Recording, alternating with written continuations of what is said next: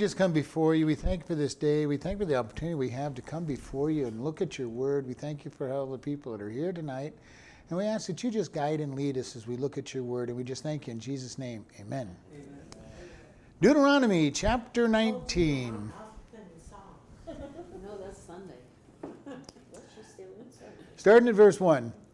When the Lord your God has cut off the nations whose land the Lord your God gives you, and you succeed them, and dwell in their cities and in their houses, you shall separate 3 cities for you in the midst of your land, which the Lord your God gives you to possess it.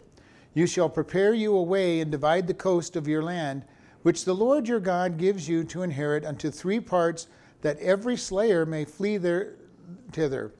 And this is the case of the slayer, which shall flee thither, that he may live. Whoso killeth his neighbor ignorantly, who hates him not in time past, as when a man goes into the wood with his neighbor to hew wood, and his hand fetches a stroke with the axe to cut down the tree, and the head slips from the heave, and lights upon his neighbor, and that he die, he shall flee into one of these cities and live. Lest the avenger of his blood pursue the slayer while his heart is hot, and overtake him because the way is long, and slay him, whereas he was not worthy of death, insomuch as he hated him not in the past. Wherefore I command you, saying, you shall separate 3 cities for you, and if the Lord your God enlarge your coast, as he has sworn unto your fathers, and give you all the land which he promised to give unto your fathers, if you shall keep all the commandments to do them, which I command you this day, to love the Lord your God, and to walk ever in his ways, then shall you add 3 cities more in you besides these 3, that innocent blood shall not be shed in your land, which the Lord your God gives you for an inheritance, and so blood be upon you. So we're going to look at this. This is God's way of protecting somebody who accidentally kills another individual. Okay? In our day, we call it manslaughter. It's accidental. You didn't plan on it. It's just something that happened. And God makes provisions for that type of death. And we're going to look at this, and it says in verse 1, when the Lord your God has cut off the nations whose land the Lord your God gives you. I want to stop there. I want to point out that it says when. Okay? And I bring this out because it stood out to me in a very strong way. Moses isn't saying, if you conquer the land, if you get your land. He goes, when God gives you the land that he's promised you. And it's just one of these words that stuck out in my mind when I was reading this. That it's not an if, it goes, when God has cut off the nations whose land the Lord has given you, and you succeed them and dwell in their cities, in their houses. Okay? So again, there's no ifs, there's no maybes. It goes, when God does this, and you are living in the land that God has given you. And I love the way he said this, and this isn't the only place he said it, when you dwell in their cities, in their houses. And there was another place back a while ago where we read where he says, you will be plowing fields and harvesting from orchards that you did not plant. God basically says you're going to have this land, and when you go in, you're not destroying it. And they're not going to destroy it before you take it. And this is something that is interesting, because when you go into battle, when you go into war, the land suffers almost as much, if not more, than the people do in most cases. And if you were fighting Russia in the early the 1800s and the early 1900s, they loved to, as they retreated, burn everything out, burn the entire land. So all you got was burnt territory with no crops, no trees, no buildings. And they called it scorched earth. And that's not been uncommon in battle. In days of Babylon and even Rome, if they did not want to conquer an area and keep a military presence, they would salt the ground so that it wouldn't grow anything. They would just basically destroy it. Say, okay, we don't want it, but we don't want you to be able to live here either. Sherman's march in the South. The South is still angry with Sherman with the damage that he did in the South as he scorched earthed everything on his way through to Atlanta. So this is something that I just bring out. It says, when you get this and when you dwell there, you're going to have these cities, you're going to have these houses, and in other places he said you're going to have the orchards and and these fields that you didn't, and wells and everything. They're coming into a pre-made, ready to live in place. And God is saying, when you get all of this stuff. And so this is the not an if, not a maybe. In verse 2 it says, you shall separate 3 cities for you in the midst of your land, which the Lord your God gives you to possess. Now, if you recall, there's already 3 cities that are separated out on the west side of the Jordan. Okay, the Transjordan has 3 cities of refuge as well, and they're going to carve out 3 cities of refuge. In Numbers, we're told that these cities are going to be part of the 48 cities that are given to the Levites, so 72 cities that are given to the Levites. Okay, 6 of their cities are going to be cities of refuge. All right, does that make sense to where we're going on this? And remember, why do the Levites get cities and not land? Is because God chose them as his inheritance. So they're going to get cities scattered all through Israel, and they get the land directly around the city, so they have a small area that they can plant vegetables and fruits and whatever, and be able to raise small herds of cattle, but they're not given large plots of land. I heard one of the pastors this last week talk about how the Levites didn't have anything, and he didn't quite understand completely what the Levites were given, because they were given cities with a small plot of land around them where they could make their living. And that's how they made their living when Israel pulled away from supporting the temple and went into idolatry full-fledged. Then the Levites left the temple. They went back to their cities, and they farmed their little personal plots around the cities and fed themselves, because the people weren't doing their job in honoring God. So, and he says you're going to separate 3 cities. And I love this in verse 3. It doesn't read very well in the King James. It's hard to understand. You shall prepare you a way and divide the coast of your land, which the Lord your God gives you to inherit, into 3 parts, that every slayer may flee thither. So part 1 of you shall prepare you a way. He's telling them you're going to make roads. Okay? If you have a newer Bible, a lot of the newer Bibles say it very plain. You will make roads. That's what our translation. Yeah. And that's what it means. This is Old English. A way was a road. Okay? It's not necessarily what we would think of as a road. It was usually goat paths, animal paths, maybe a little 2-rutted lane. And maybe a road is a little too ambitious for us to think of, but it was a way that they could get from wherever they were at to these cities. All right, so God's saying, basically what we would say, if you want to make your city successful, you had to be connected to a road, a railroad, a river, some way that you connected your town to the rest of the world. And so he's saying these cities of refuge have to have roads leading to them, so that the people could move quickly. And we're going to get into that. We read it already, but we'll look into this. Why do they need to be able to move quickly? Because there's a relative of the dead person trying to kill them. So they needed to have a quick way to get to this city. And so they're to build these roads, to divide the coast of their lands, which the Lord gives you, into 3 parts. So they were to divide these cities. All the cities were not supposed to be in Judah and Benjamin in the south. They had to be scattered throughout the land so that they were easy. That you had some place within a day or two's journey to get to. All right, you didn't put them all up in Dan and say, "Okay, guys, Benjamin, you have an accident down there. You're going to have to go 500, 600 miles to get to this city of refuge." No, he was saying, put a city down somewhere in the south, somewhere in the north, and in the middle. Divide that land and make roads to these places.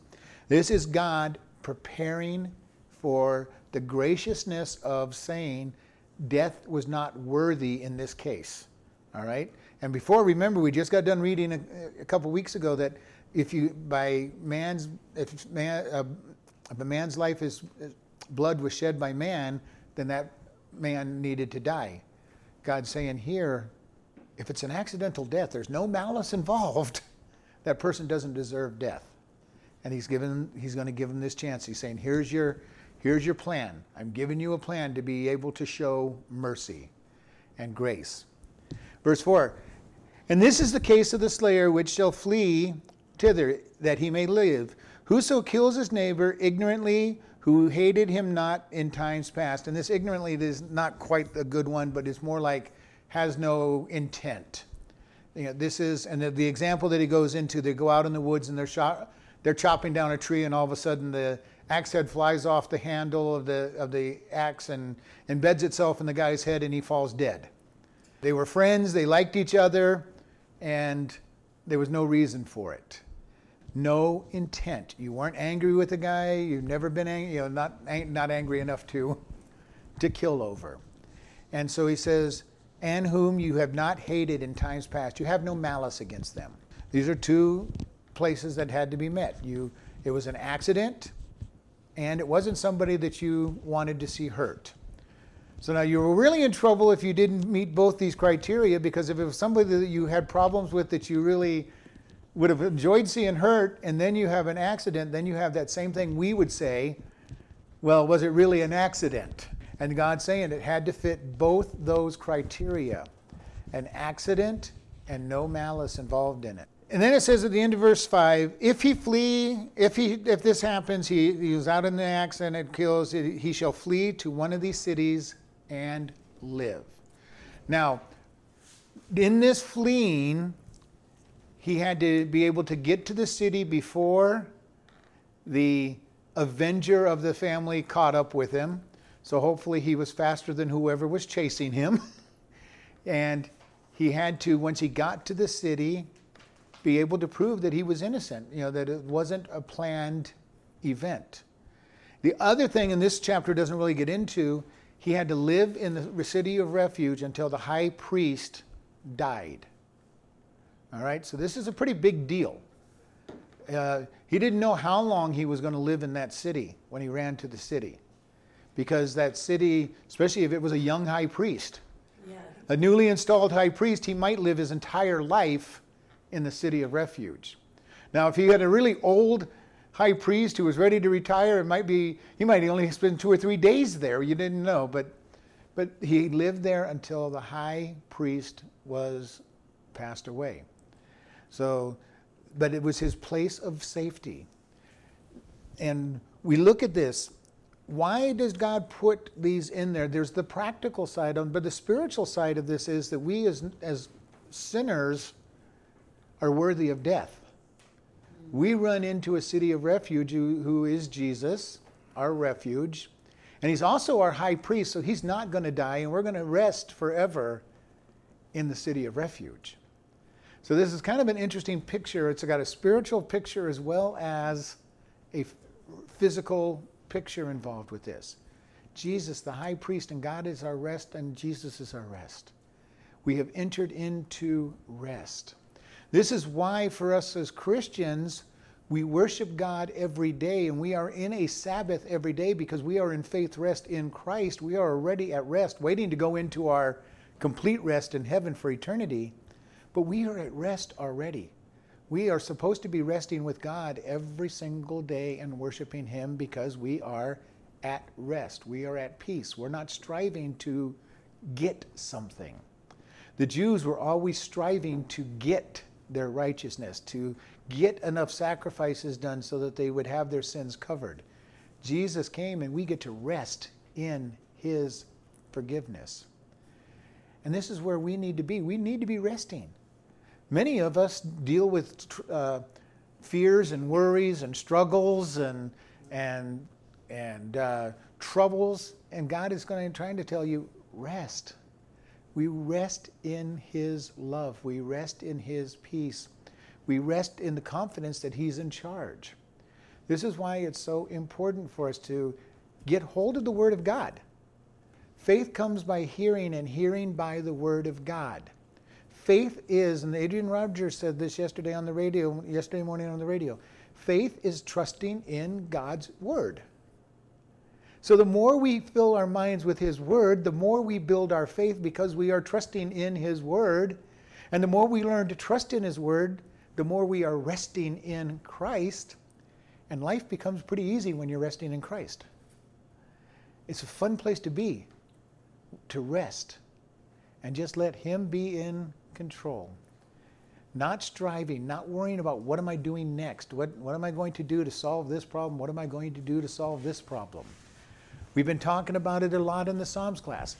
God says He's our defense. He's our protector. He's our shelter. He's our fortress. He wants us to hide in Him. Now, if you are hiding in a shelter, how much stress do you have to do about worrying where you're going the next moment? You don't have a whole lot of worry, do you? Because you're inside the shelter. The shelter's not going anywhere. Well, in our case, God goes all over the place and we're inside Him. And He is our shelter. We need to learn to just rest in that refuge. Satan cannot touch us. He cannot claim our life because we are Christians. We are in Christ. We are at rest and ready to, we're just basically waiting to go to heaven. Does that mean we do nothing? Well, obviously we don't. We're going to do all kinds of things.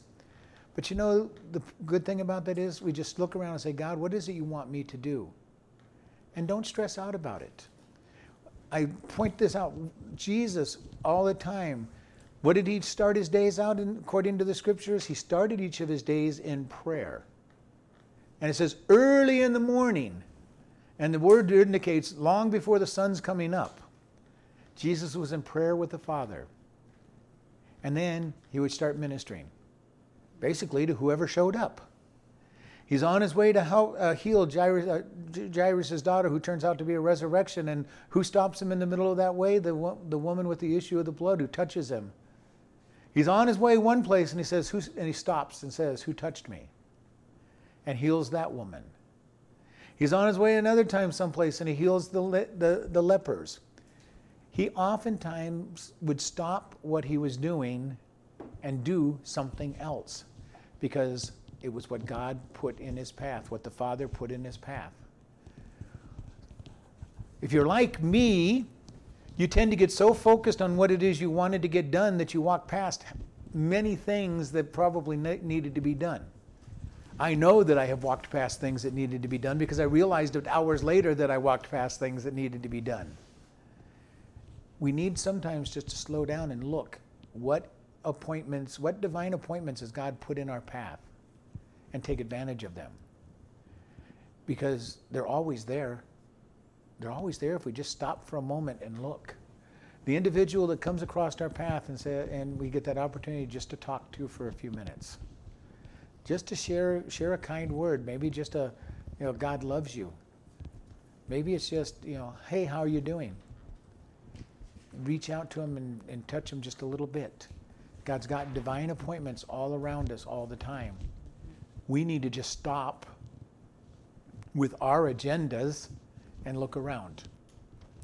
And so we see here that they have this place where they can go. They're to give 3 cities on the new land. And remember, I've already said there's 3 cities in the Transjordan, on the east side of the Jordan. And then it says in verse 8, and if the Lord your God enlarge your coasts, as He has sworn to your fathers, and give you all the land that He had promised to give to your fathers, if you shall keep all the commandments to do them, which I commanded you this day, to love the Lord your God and to walk ever in His ways, then you shall add 3 more cities beside these 3. All right, so here He's saying, you've got 3 cities with roads, equally distanced in there. And then in this part, and if the Lord your God enlarge your coast as He swore to your fathers. And this is going back to that conditional ideas that keep coming up in the writing. If they obey, they're going to be blessed. Now, He also understands that this land is promised to them. Okay? If the Lord your God shall enlarge your coast as He swore to your fathers. Which fathers? Abraham, Isaac, and Jacob. They all got the same promise over and over. It's called the Abrahamic covenant, and that's the covenant that says that he's going to make you a great nation, and everywhere your foot is walked on, you're going to have that land. Those who bless you will be blessed. Those who curse you will be cursed, and by your seed all nations shall be blessed. Think about all the land that Abraham walked on. Started up in Ur of Chaldees, if you really want to take it literally, and he walks up the length of the Jordan to Haran. Then he comes down all that Transjordan area that is not Israel's today, all over the Promised Land, all the way into Egypt. And God says, all of this land is yours. In their history, there's only been 2 times that Israel, or 2 kings that they've ever had all their land. And that was David and Solomon. That's the only time they've had most of their land. They didn't even have all of it because they didn't have Egypt. The only time they will have all this land, it will be in the millennial kingdom when Jesus rules, and they will have everything. Everything will be Israel because God will rule from Israel and he'll rule all the world. Yeah, quick question. Let's just back up a little bit to verse 6. Uh-huh. My NIV says, otherwise the avenger of the blood. Okay, did I skip 6? Does that mean that anyone could go after this guy? No, the avengers of the blood were the family. Immediate family. Immediate family. Okay. Usually it would be one of their sons or the father, if it was the sons that died. And it's all of this stuff is a repeat of Leviticus and Numbers, where God put all of this stuff in. And I'm just not going back to review every detail of it. But yes, when somebody was killed, the person who was supposed to go after them would normally be either the father or the eldest son that was left of that person, then down a whole street. But basically anybody in his family could go after him and say that we're avenging him. Okay. It couldn't just be the best friend of him that would go out and avenge him. It wasn't vigilante. This was family paying back for family. And so yes, the avenger would pursue them. And I love the way, while his heart is hot, okay, the Avengers enraged, and they're going to be a little more motivated to chase after you. And we see them in the old westerns every once in a while, where somebody's chasing after the person who killed their family or killed a member of their family, and you see their horse racing full bore, and the other guy's kind of just trotting along, thinking he's okay. That's exactly what it's saying here. This guy's hot. He's wanting to get you, and you need to get to that city before he catches up with you. And then it says, because if the way was long, if you didn't separate these cities well, then it would be way too long for them to get to a place where they could be protected. And that's a pretty important thing if you're running for your life. You don't want to run hundreds and hundreds of miles. You needed to be able to get there within a day or two. Otherwise, you're going to get caught. You will get caught. And it's pretty amazing. And so it says these 3 cities, and he says, if you keep God's word. Remember, since Exodus, there's been a lot of conditional places. We're going to the promised land. It's yours, but you need to obey these rules. And if you think back all the way back to Sinai, they go, we will do all that the Lord tells us. And they said this even before they knew what God was going to tell them. God could have told them they needed to stand on their head for 30 days at a time, and they'd already promised to do this, But they had no idea what God was going to tell them to do, and they're going, he cut us out of Egypt. We'll do anything he tells us to do. But even by Sinai, they had already been grumbling multiple times. They grumbled at the Red Sea. They grumbled at Merah, where they couldn't find water. They've been grumbling a lot even before they get to Sinai, and then they have the audacity to say, whatever God tells us to do, we're going to do. Mm-hmm. They've already been disobedient, and God says, if you can keep my word, you're going to be able to keep your land. If you can keep my word, I'm going to bless you. Now, God has been very gracious and for them all through this. He's been very loving. He's been very kind. He's been very gracious. He never gave them all of what they deserved. Otherwise, he would have done just what he told Moses he was going to do, destroyed them all and started with Moses. Because God got so tired of them. And yet, here he's saying, if you do this, you're going to have all your land. When you get your land, add 3 more cities of refuge. Now, they're going to add 3 more cities of refuge anyway before long. But the whole idea was this shows God's conditional. God does the same thing with us to a degree. He goes, if you accept my son, then you are going to be blessed. And the good news for us is that is as far as our condition goes. We are saved if we accept Jesus Christ as our Lord and Savior. And truly accept and believe. Now, this gets you into the course of, what is belief, what is truth. But especially in Greek, belief means to put my full trust in. Not just say, I believe. I believe that so-and-so existed. I've never seen him, but I believe the letter, the articles I've written and things. So I believe they existed. But that doesn't necessarily mean that I've put my trust in that person. We need to believe in a way that we put our whole trust in Jesus. And this is where salvation really comes from. God, I am going to trust you. This is why the more we get into this word and the more we believe it, we put our trust in it, the more it becomes real. The more it becomes real, the more it changes my life and impacts my life, because I start saying it is true. It is trustworthy, and I'm going to put all my trust on it. The idea of people when they first use crutches, if you've ever used crutches, the first time you use them, it's a little nerve-wracking trying to say, am I going to put all my weight on these? And eventually you get to where you trust them and you go along and you learn to use them right so you don't get all the bruises under your arm and everything for using them incorrectly. And you get used to it. We have a place where we say, I've got this and I'm going to put my trust in it. That's what faith is, putting my trust in it. Well, I've told you all, when I look at these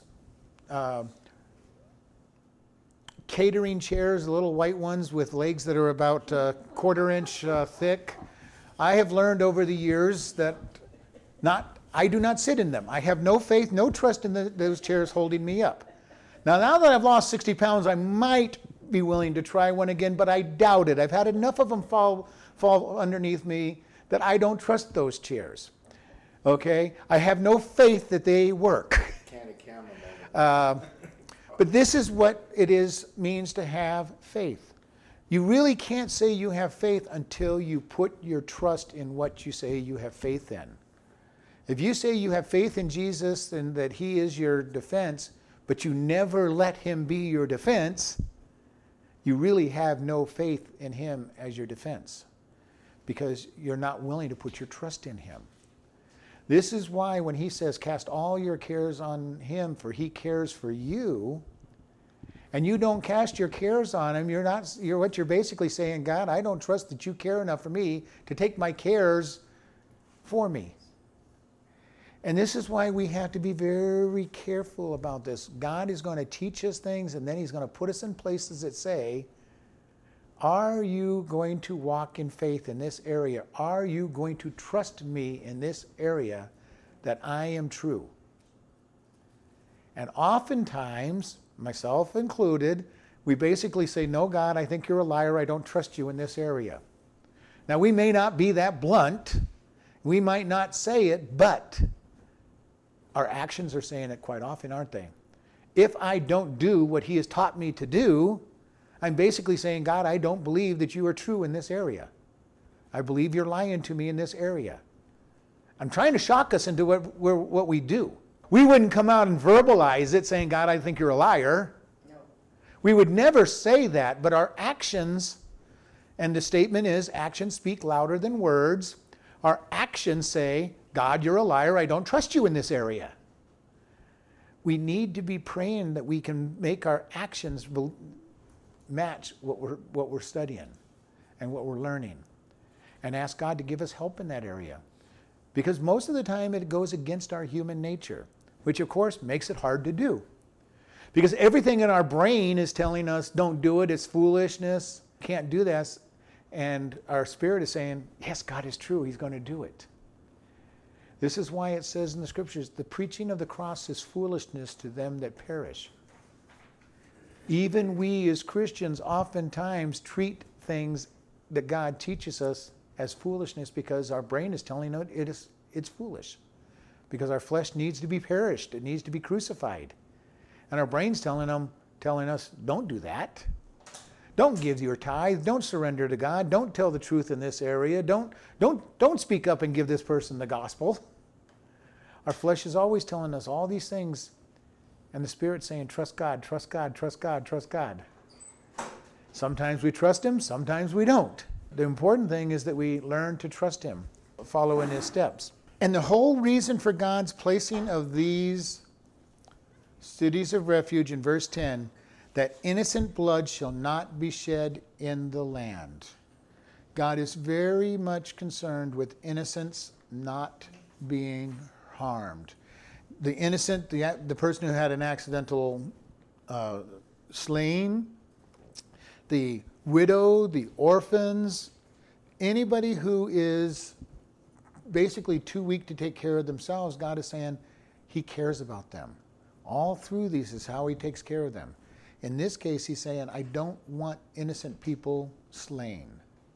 And remember what he has said, the reason they're coming into the promised land and bringing out all of these nations that are there is because of the land has been polluted. They have shed innocent blood. They have committed fornications and abominations with their gods. They have so much sexual perversion that that they don't even have anything that's perversion to them. And we're talking anything that is perversion to them. Okay? This is how bad the land is, and God said, you're going in it, and when you go in it, it's going to be sanctified, and I do not want innocent blood, innocent people hurt. All right? This is something that God is very serious about.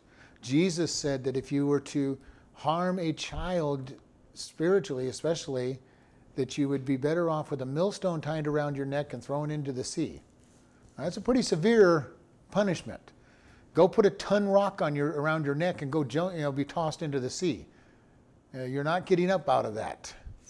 So this is the seriousness that God has in protecting the innocent.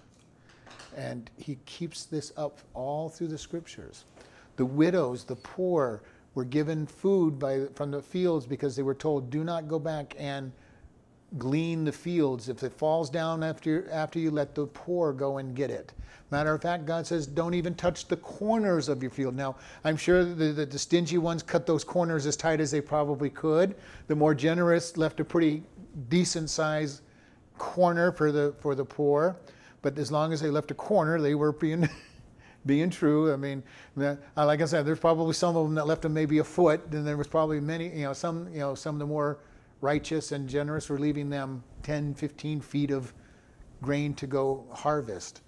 But God took care of the poor. Not the way the world takes care of them, saying, we're just going to give you stuff so you'll get lazier. God says, we're going to provide for you, but you're going to work for it. You're going to get up. You're going to do something for what you're going to get. And this is something that God does. He encourages work and not sloth, but yet he says provide. Make sure that they're taken care of. He provides this way that if somebody gets hurt, they have a way to run for safety. And verse 11, but if any man hate his neighbor and lie in wait for him and rise up against him and smites him mortally that he die and flees into one of these cities, then the elders of the city shall send and fetch him thence and deliver him into the hand of the avenger of the blood, that he may die. Thine eye shall have no pity on him, but you shall put away him that is put away innocent blood from Israel, that it may go well with you. So here we have the situation where somebody has actually killed somebody on purpose and then runs to the city of refuge. Okay, this verse says that the elder shall send for him. There's a lot more to this. Back in again, Leviticus and Numbers, we read, what you would end up having to do, the elders of the city that he ran from and the avenger of the blood would go to the city of refuge, and they would say, he does not deserve to be here. And there would be a trial, basically, before the judges of that town, which would also be who would be the Levites at the time it started. They would present the case saying, well, we know that this says the axe head flew off on accident, but the dead person had lots of arguments, and they were always fighting, and they hated each other, and they were always doing wrong to one another. And at that time, the person would probably be handed over to them to say, okay, avenger, take him back to your city. And then when they took him back to the city, he would be stoned. And the first person who would throw the stone in any case was the harmed party. In this case, the individual's family would be the first ones to throw the stones. If there was a case of adultery, the husband or wife that was the innocent partner would be the one that would throw the first stone in the execution of that individual. So it makes it sound so simple here, but there was a whole section in Numbers about how this is done. They were to go and they were to hold a case, basically a trial, where we would look at it the same way. And they would go, here's our evidence. They hated each other. Here's the individuals that can testify to their hatred. And if they purposely did it, again, the case would have to begin. And if he was found guilty, he'd be delivered to the elders of that town. Again, carry him back to their town, and he would be executed. And again, it says, your eye shall have no pity on him, but you shall put away the guilt of innocent blood from Israel, that it may go well with you. This is something that we want to bring out. God is all for individuals forgiving other people. Okay? Note who it is that was to have no pity in this situation was the elders, the leaders of the town, the government. Okay, let's take it even further. The government was not to take pity if it was something that deserved punishment. The government was to give out the punishment. This is why when we talk about all through the Old Testament, God is very much on capital punishment. But it was always done by the government or the elders of the place. Now, the avengers of the blood, they were to be the ones that threw the first stone, and they were the ones to initiate the actual first giving. But it was the government who was to do it. Because people in this day will go, well, God says, thou shalt not kill. And then they'll go, well, that tells you that you cannot have capital punishment. Well, number of problems that we've had with this, we've talked about that when we've talked about Exodus and Deuteronomy and the Ten Commandments. Thou shalt not kill should be translated, thou shalt not murder. And there's a difference between murder and kill. All murdering is killing, but not all killing is murder. Okay? Because there are different things. And God's capital punishment for punishment of people is not murder. It is the justice that God demands. If you go to war for a righteous reason, which not all wars have been righteous, then that is not a murder. It is doing the defense of your nation. So we have this very technical difference between it, and God is all through here. He's all about capital punishment, and he says the capital punishment works, and capital punishment does work if it's done right. If you do it the way our country does it, and you've got 30 years separation between the time of your crime and the execution, it's losing its value. Now, you probably don't want it to be commit the crime and get punished the next day, because you want time to get a good defense. And that was the whole purpose here. The defense was being presented. And the time you took to get there and back would have given you time. So we look at this and says, God wants to protect the innocent.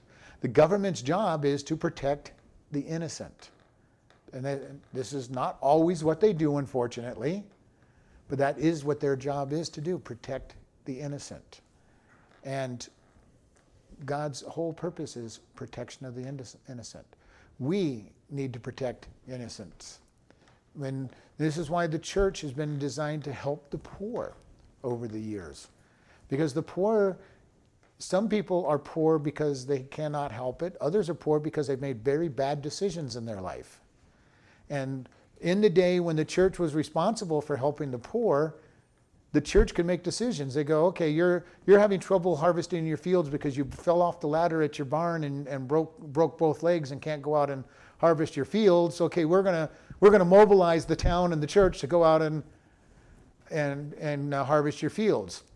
You're going out drinking every night and falling down flat on your face and sleeping until 1 o'clock, and you want us to harvest your fields? No, you don't deserve the help. Okay, this is the one problem we have when government tries to help the poor, because they're far away and they just try to help. They make rules. They have good intentions, and they just make rules that blanket. Oh, you're broke. You can't harvest your fields. Okay, we'll harvest them for you. Using the same example that the church. But they're not designating why can't you go harvest your field. And this is something that is very important. God is looking to protect the innocent. But he says if you're slothful, you're not innocent. If you're a drunkard, you're not innocent. If you're committing all these sins and reaping rewards for it, you're not innocent.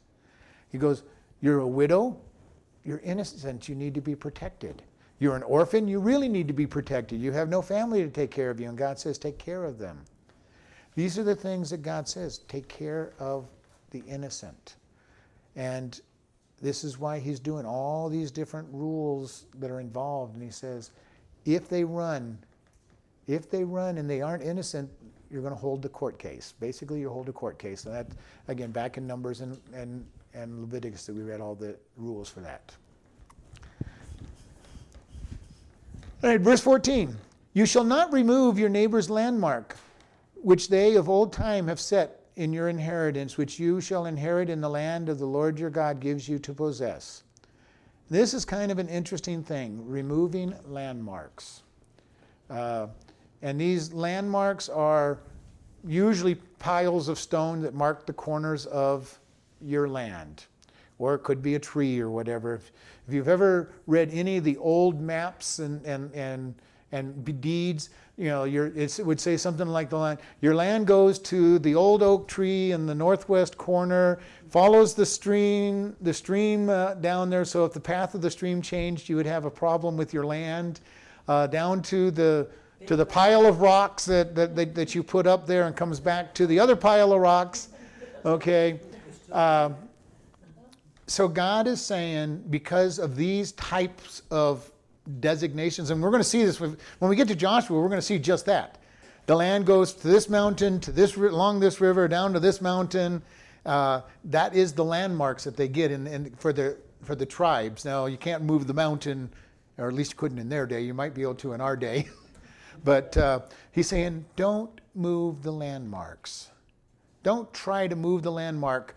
The pile of rocks 3 feet into his property to take more of their property.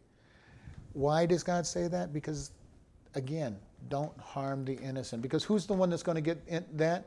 Is the widow who's not out there farming every part of their land, and then finds out that their neighbors claimed 20 feet of their land. When their son or daughter gets married and they go to farm the land, and all of a sudden they've lost land.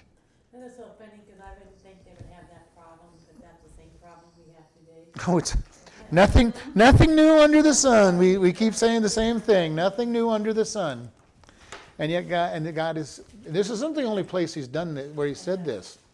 But we take also from this, we need to put landmarks in our own life. When God does something special, now we've mentioned this many times, if God has done something special in your life that's really neat or really good, you learn something, write it down, make it special, remember it.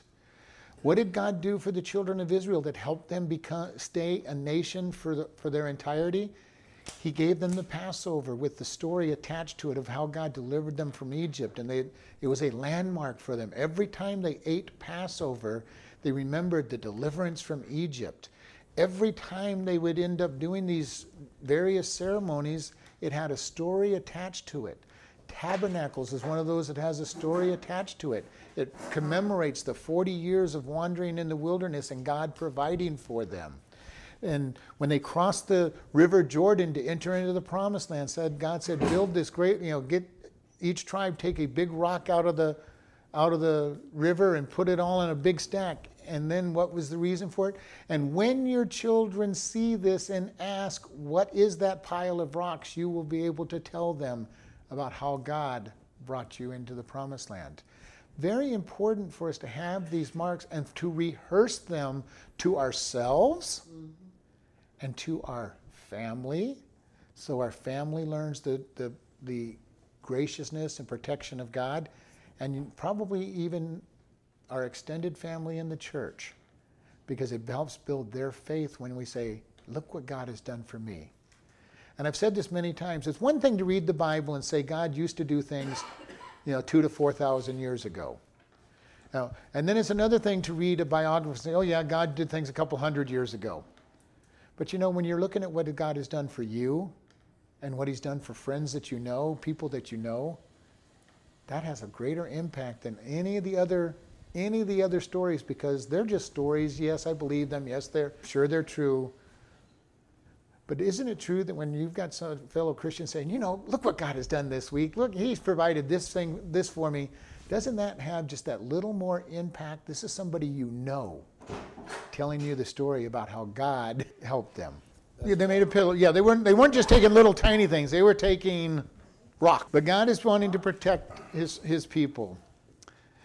Verse 15, one witness shall not rise up against a man for any iniquity or for any sin, in any sin that he sins. At the mouth of 2 witnesses or at the mouth of 3 witnesses shall the matter be established. If a false witness rise up against a man to testify against him, then both the men between whom the controversy is shall stand before the Lord, before the priest and the judges, which shall be in those days. And the judges shall make diligent inquisition. And behold, if the witness be a false witness and has testified falsely against his brother, then you shall do unto him as he thought to have done unto his brother. So shall you put away evil from among you. And those which remain shall hear and fear, and shall henceforth commit no more any such evil among you. And your eye shall not pity, but life shall go for life, eye for eye, tooth for tooth, hand for hand, foot for foot. So God is going to deal with, we talked about the trials. First off, one witness is not enough to convict somebody.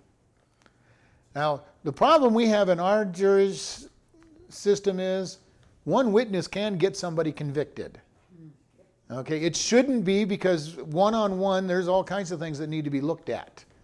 There could be malice there. There could be a bought witness, whatever. And that's why God said it has to be at the mouth of 2 to 3 witnesses. And again, this is the summary. He's already determined that these witnesses must agree in their substance. Not be word for word, because then you have collusion. But they must agree and be correct in their substance. Same thing we have in our day. If you have 2 or 3 witnesses, you expect them to give you basically the same story. But if they're word for word, then you go, there's something fishy about this story, because no 2 people are going to give you the same exact details with no deviation. Okay, police understand that when they're interviewing people on the street. The courts understand that. Not all juries understand that, but the judges and the lawyers really understand that. If they get 2 people on the stand who tell you pretty much exactly the same story, then there's something wrong with their stories. Means it's corroborated. It's collaborated. It's it is no longer valid. And here's what God's saying: you have to have at least 2 or 3 witnesses to convict, especially in a capital crime. Okay, any crime, but especially a capital crime. Now, and then he knows that what's going to happen is the collusion of witnesses, or somebody who's just giving false testimony, which we call perjury, somebody telling lies and convicting somebody. And he says, if there's a false witness rises up and testifies, then the false witness and the person who's being testified against will stand before the judges, and they will be, and I love the way that, diligent inquisition. This means they are to be questioned and questioned hard. No soft questioning at this point. One of them's guilty, and they're going to find out which one's guilty. In our justice system, if somebody commits perjury, I don't really know what, I was going to look that up. I don't know what it is, but it's really not that big a deal. You end up going to jail for a short period of time or something, or get fined, something like that. In God's punishment, if you committed perjury, whatever the penalty was for the person you committed the perjury against was yours. Wow. Okay, so if it's a capital crime and you committed perjury, you would be killed. If it was a theft crime, if you were perjuring yourself in a theft crime, then you would be the one that would be guilty of paying back. It probably would be very wise to go back to this rule. You're not going to give false testimony if you get caught. The penalty is to do their time. God did it because if you're going to try to get that person killed on a capital crime, then you need to face the same. And then it says in verse 19, then shall you do unto them as they would have thought to have done unto his brethren, so shall you put evil away from your land. So again, the idea is, if they're going to come forward and lie, they would end up getting the same punishment, or get the punishment that would have gone to the other person on that. And that is really a good place, because that's going to prevent a lot of false witnesses. Because if it's going to fall back on the witness completely, they're going to think twice about lying, and because they might get caught. This is something that probably should be done in our day. I agree, it probably should be done in our day. It would be a great way to stop things. God's whole purpose was to get rid of evil. God says they need to be true witnesses. And this is something God is very serious about. He was everything about being protection of the innocent. And this is why in America especially, we have this idea that in the early part of our country, that we would rather let 9 guilty people go than to convict one innocent person, because that was what it is. They believed what God said. You protect the innocent. If you cannot convict them completely, honestly, they would rather have them be freed. And we've been getting away from that system for quite a while in our judicial system. Verse 20, and those which remain shall hear in fear, and shall commit no more any such evil among you.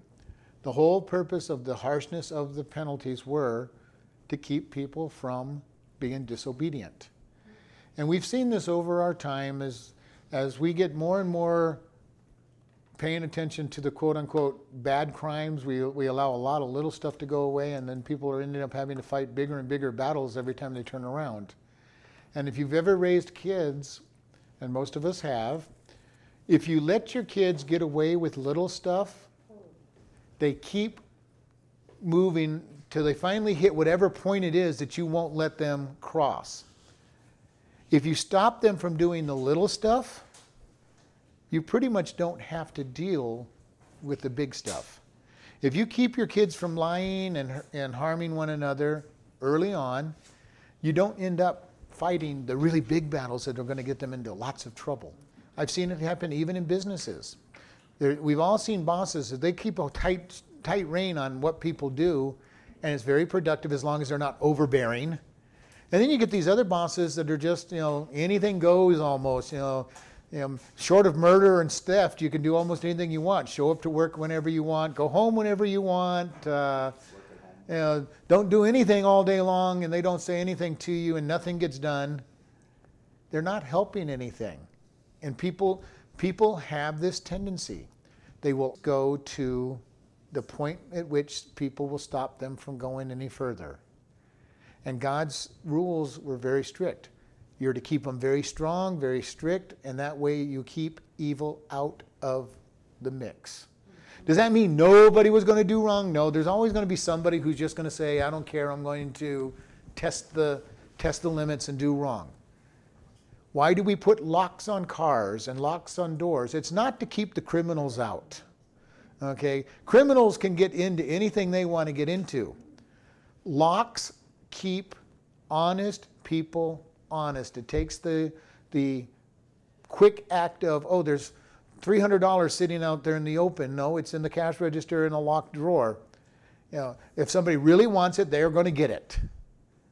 But the opportunity for the individual, because it's locked away, is not there, and it keeps honest people from being tempted. And God's saying the same thing. I'm going to keep the honest people. I'm going to keep evil out by having these rules in place.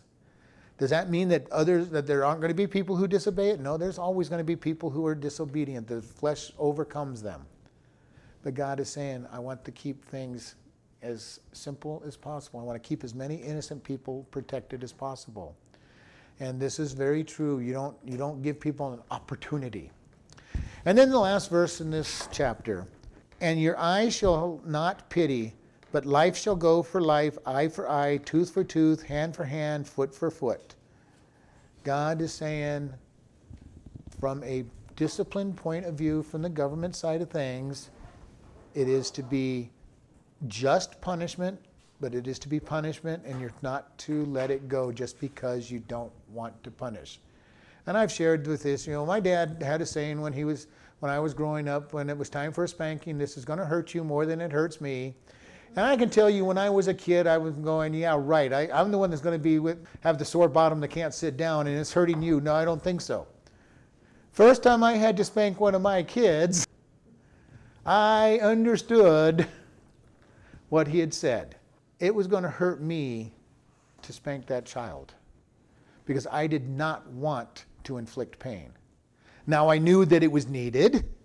I knew that it was going to help them live correctly from that point on, but I knew also that it was going to hurt me. And if I ever hear parents say, well, nope, doesn't hurt me a bit, then my advice to them is you better not spank your kid. If it doesn't hurt you emotionally to have to inflict pain on your child, you better not be inflicting pain on your child, because that's not going to become discipline. That becomes anything but discipline. God, when he disciplines us, does not take pleasure in the discipline, but he wants to make sure that we understand that when you do wrong, there is pain associated with it so that you don't continue doing wrong. Let's go ahead and close in prayer. Lord, we just thank you for this opportunity to come before you and just see how you care for the weak, you care for the innocent, and you put in rules for their protection. And Lord, we ask that you help us to always look at helping the innocent and being very honest and careful about that. And we just thank you in your Son's name. Amen.